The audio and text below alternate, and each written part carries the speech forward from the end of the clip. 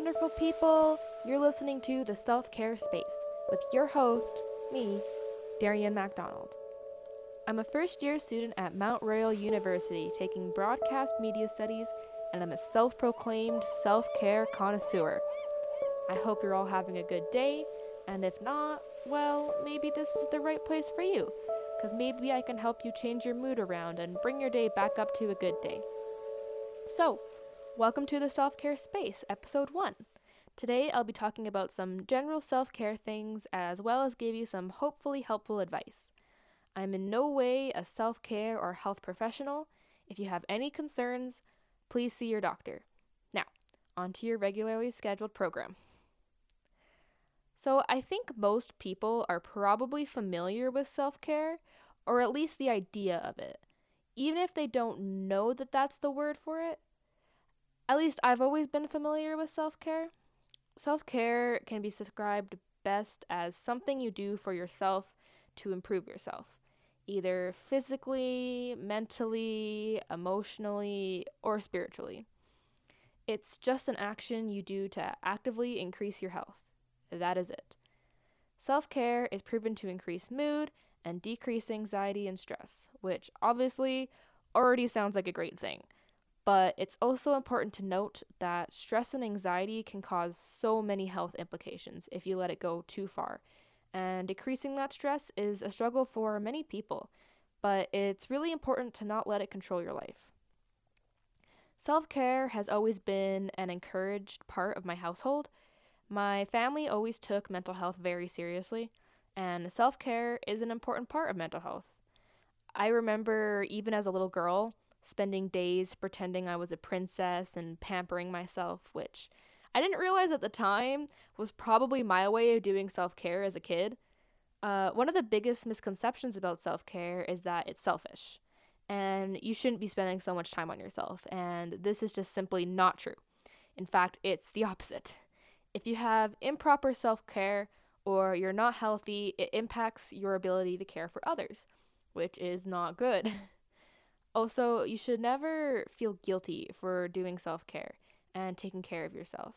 Never, ever, ever. Self-care is so important, and I think it's a lesson that a lot of people struggle with in the sense that they're not used to putting themselves first. It's a lesson I had to learn myself. You can't put others before your own health, and perhaps that sounds selfish, perhaps that sounds rude or unkind, but you are your own person first. No one comes before you. Life is too short, as cliche as that sounds, to always put others before yourself. But it's true. There is a time and place for that, and self-care is not one of them. Self-care is one of those things you need to put first. Also, there's many ways that you can do self-care, and everyone's looks different. No one does self-care the same. It's a very individual thing. The only way that you can really know what works for you is to try some things out. So, try some things. If you don't like them, don't do them anymore. If you like them, try to do them regularly. You may be wondering what kind of things you can do for self-care, and there's so many options. So I'll share some different ideas with you. I feel like they pretty concretely organize themselves into 6 categories, which are food, sleep, social, exercise, relax, and art. Most self-care activities I find can be organized into these categories more or less. For example, something in the food category that you could do for self-care would be make yourself a healthy, delicious meal. That could be something homemade, could be something you wouldn't normally do. Maybe you're used to eating pizza pockets and microwave dinners. So spend a day and go grocery shopping, follow a recipe online, and make something you can be proud of and is healthy and good for you. The next category is sleep. This is probably one of the biggest ones in my opinion. Sleep is one aspect of self-care that people tend to often neglect. According to sleepfoundation.org, kids aged 6 to 13 need 9 to 11 hours of sleep, teens need 8 to 10 hours, and adults need 7 to 9. Sleep is so important, and in my personal experience, I found it makes such a huge difference in your mood, your energy, and everything becomes so much better when you get enough sleep. How much is enough sleep Depends on the person for sure, but getting the right amount of sleep for you is so, so, so important. Next one is social. I think this is another one that's very subjective. Some people need more social interaction in their life, and some people need much less, but having no social interaction is very bad for us. Humans are social beings, and it's very important to our health. Socializing can literally be as simple as going on a chat room online if that's what you find most available or comfortable. If possible, I encourage you to talk to someone in person, whether they be a friend, a partner, a coworker, family member, whatever. If you can't talk to someone in person, you can give them a phone call. I think it's important to remind yourself that you're not alone. You might feel like you're alone sometimes. You might feel like it's you against the world and that's the way it'll always be. But that's not true. There's so many people in this world, and there's always someone willing to talk to you, even if you don't think so. The next one is exercise. Exercise is not only good for your physical well being, but it's also good for your mental well being. According to Harvard Health Publishing, exercise can significantly improve your mood and happiness. Exercise should be something you enjoy in order to count as self care. One of the tricky things with self care is it should never be something you don't want to do. If you don't want to do it and you're forcing yourself to do it, it's not self care. I personally love to go swimming. I like biking. I like to do stretches and yoga, just for some ideas. Actually, yoga is a great segue into the next category, which is relax. A relaxing kind of self care can be many different things. The first thing that comes to mind is a nice, relaxing bath, or you could meditate, or it could be something even as simple as lighting a candle. It's really important to calm down and give ourselves a moment to come back to ourselves, rather than be so focused on work or other activities. The last one is art, and art is so important. You don't even have to do art, you can simply appreciate it, like listening to music or hanging up pictures. However, you can also make music, write in a journal, make any kind of drawing or painting or anything you want, really. Even if it's not good, that's okay, as long as it's creative and it makes you happy. Another important part of self care is being mindful. This can mean a lot of things, but for now, I want to focus on positive self talk, or some people call it positive mental attitude. This is something that a lot of people really struggle with, while perhaps not even realizing it. It's simply just thinking and talking to yourself in a positive way. Sometimes we catch ourselves thinking badly of ourselves and thinking that we are doing things wrong or we are a bad person, and essentially bullying ourselves. That's just not conducive to a good mental health. You need to talk to yourself like you talk to your friends. If you wouldn't say it to your friend, you shouldn't be saying it to yourself. Even if you're not physically saying it, in fact, as silly as it sounds, when I recognize negative self talk, I find it helpful to apologize to myself like I would any other person. The concrete admission of a wrongdoing makes it easier to recognize and correct in the future. Stress, something we're trying to reduce with self care, is a large part of our lives, whether we like it or not.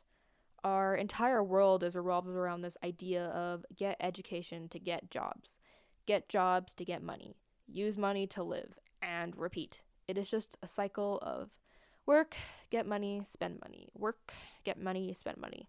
And most people do find that very tiring and draining, which is fair. I do too. This endless cycle often results in burnout.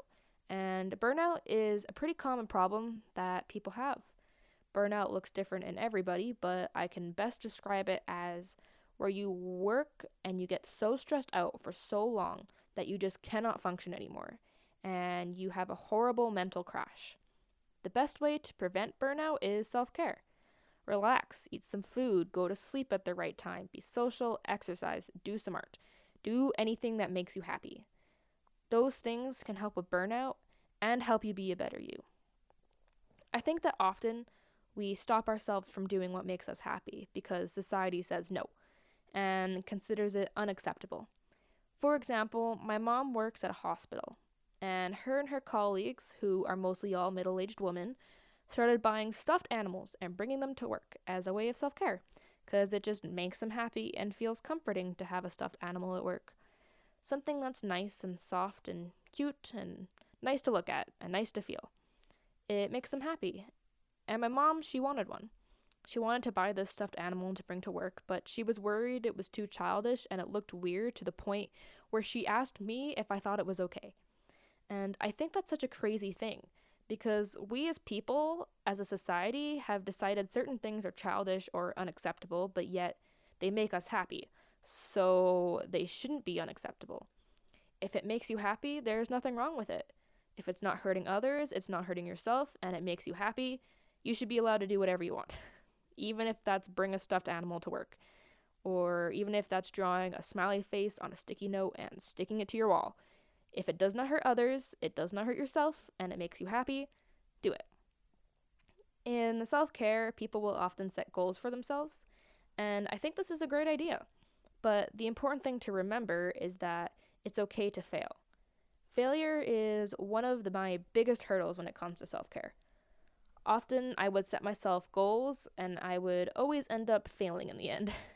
And once I failed, I would give up because in my head it felt like, oh, I failed, I can't do it, so there's no point in keep doing it. And once I recognized that mindset and that it was wrong and made an effort to change it, everything got so much better. It's okay to fail. That is so important, so I will say it again. It's okay to fail. Let's say you make a goal to exercise every day, and you do it for a week, and then you miss a day.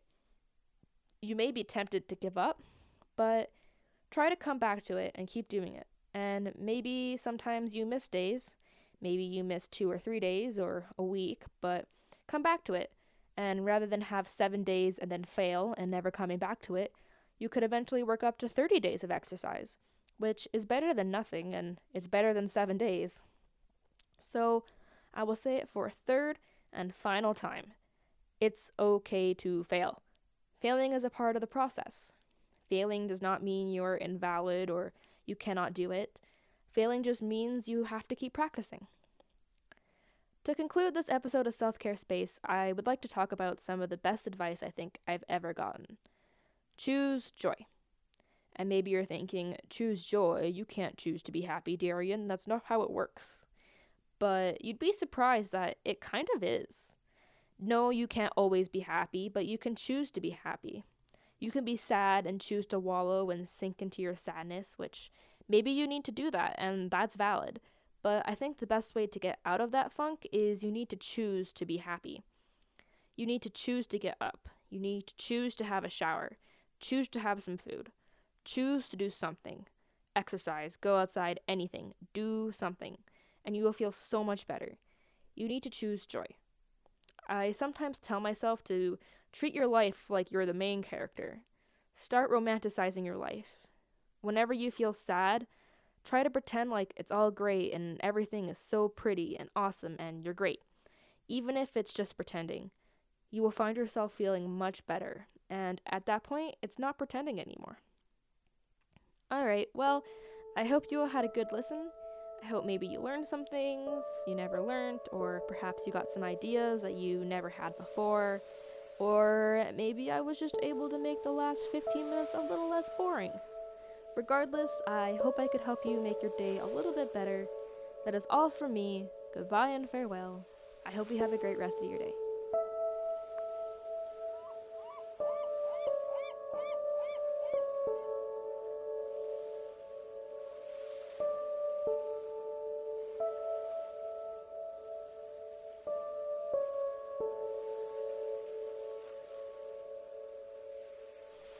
I would also like to give credit to the creator of the opening and closing music.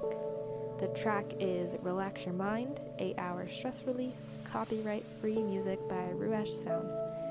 Music provided by copyright-free music by Ruesh Sounds.